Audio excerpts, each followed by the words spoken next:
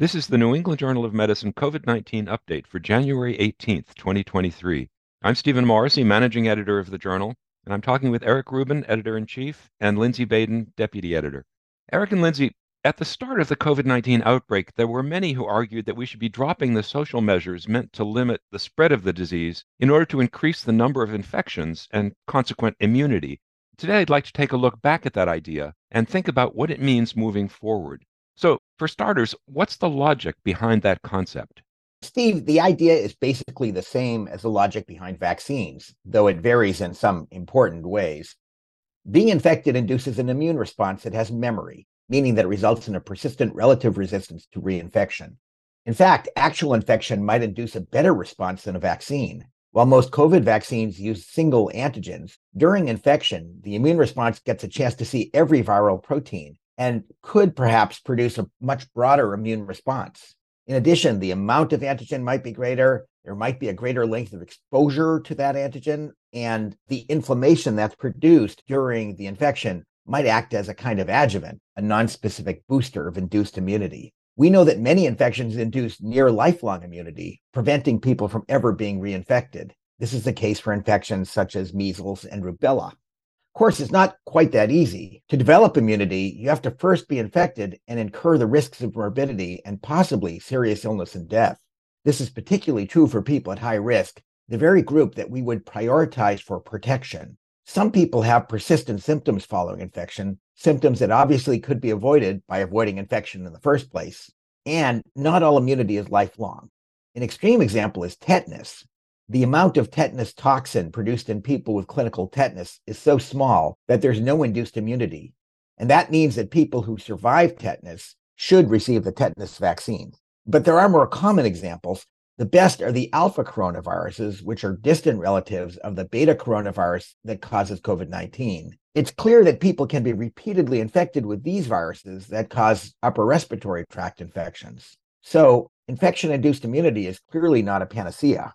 So, Eric, I want to explore a little bit more some of the themes you just discussed. The concept of infection versus vaccination shouldn't be at odds with each other, but rather we should look at these events in a format that is best for the health of the public and the individual.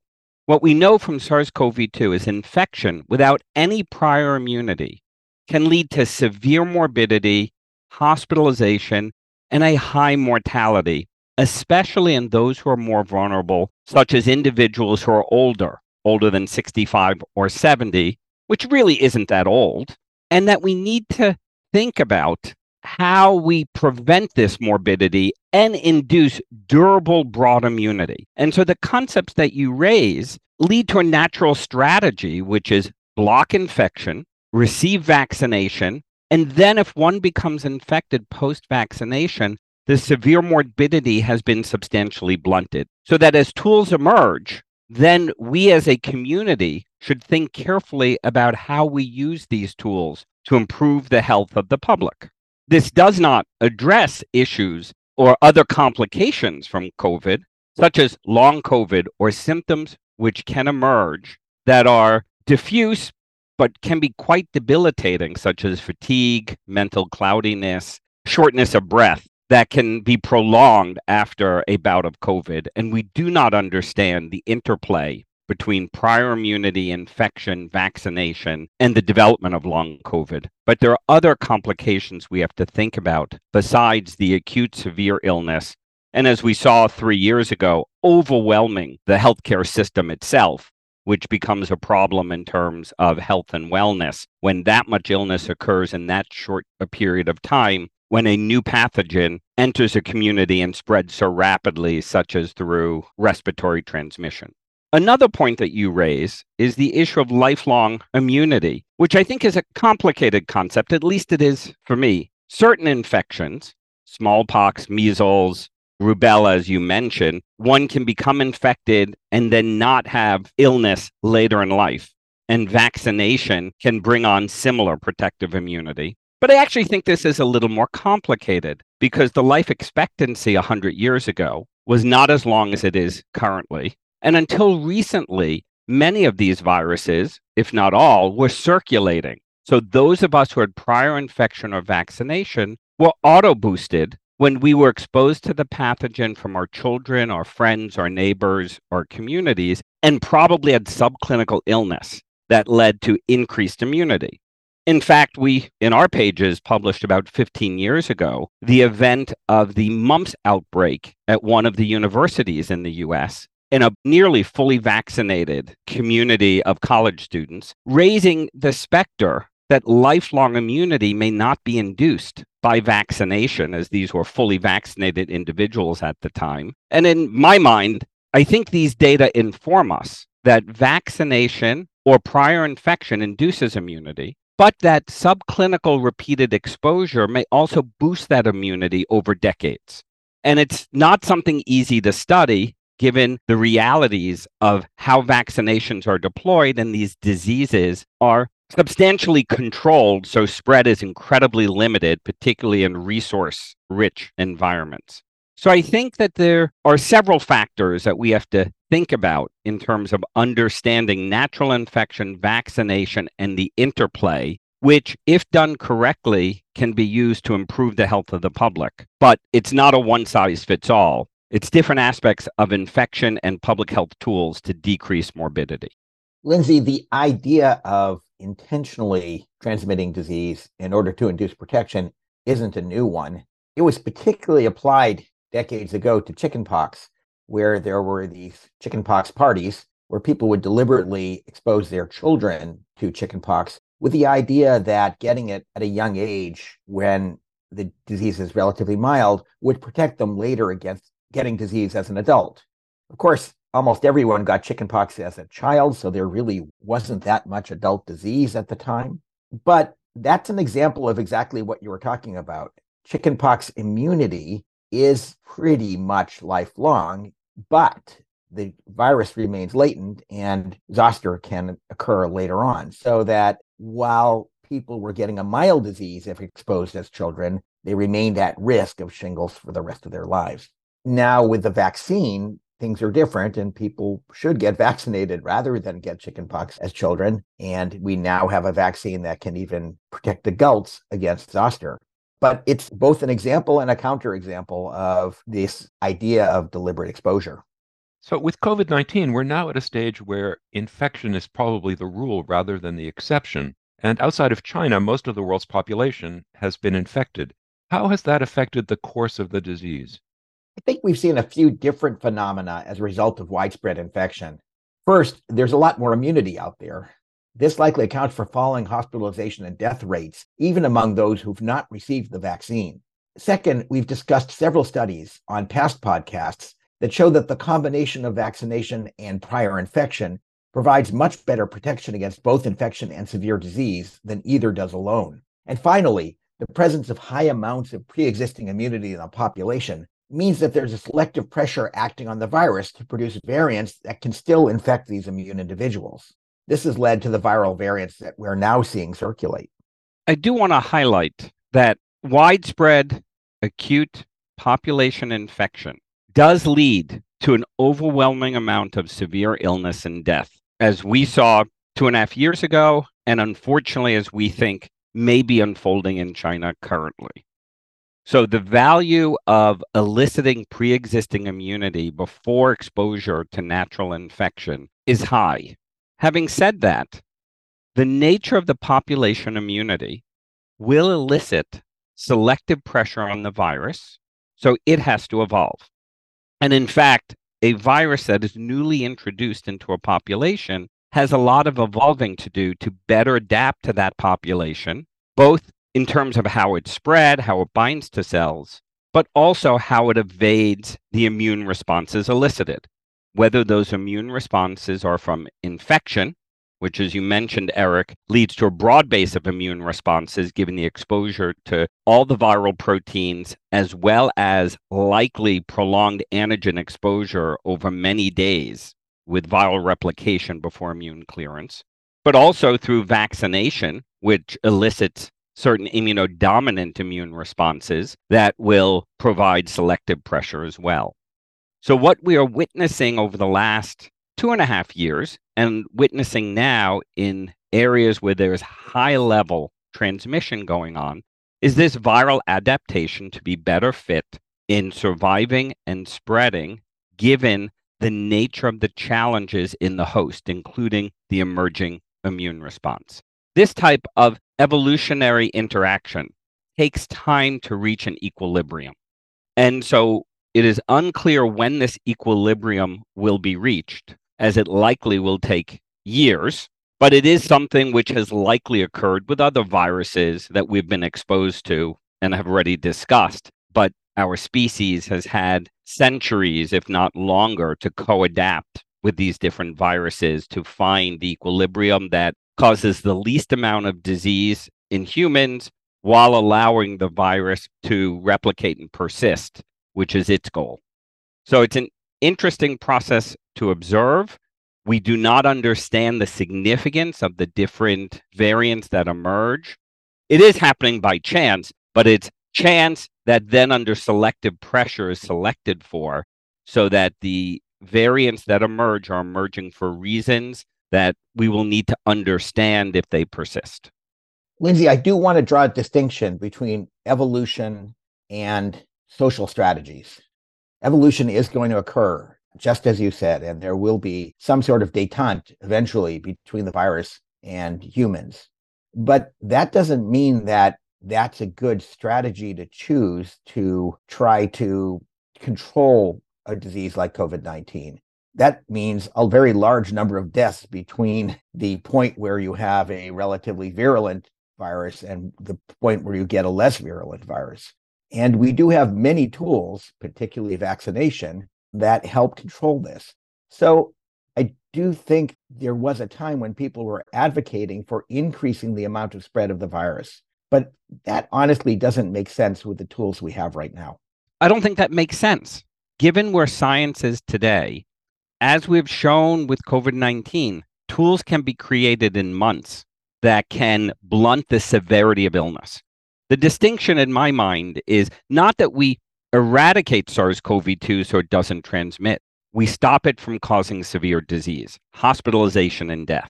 And tools which prevent transmission, like social distancing masks, and tools which we can create through bioengineering, such as vaccines and other tools, need to be done in concert and synergy to prevent severe illness. And so one can imagine a strategy where vaccination is deployed, severe illness is blunted, natural infection occurs because it's very difficult to stop, but we now have mild illness throughout the community, not severe illness. And so it's using our tools in a way that prevents what we care most about, which is hospitalization and death, which means we have to understand the tempo and the drivers of those events so we can use our tools properly. But I think allowing a pathogen to spread through the community with a 1 to 5 or 10% mortality in seniors is very dangerous and reckless in my view.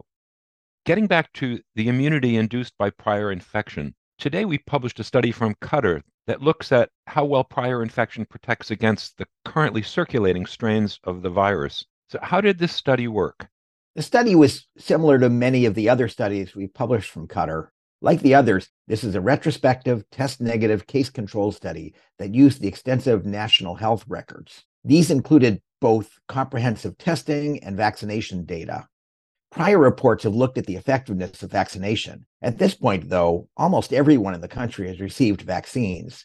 So this study looked at how well a record of past infection could protect against the currently circulating BA.275 variant. As listeners might recall, BA.275 is one of the highly divergent Omicron subvariants that appears to escape immunity pretty well.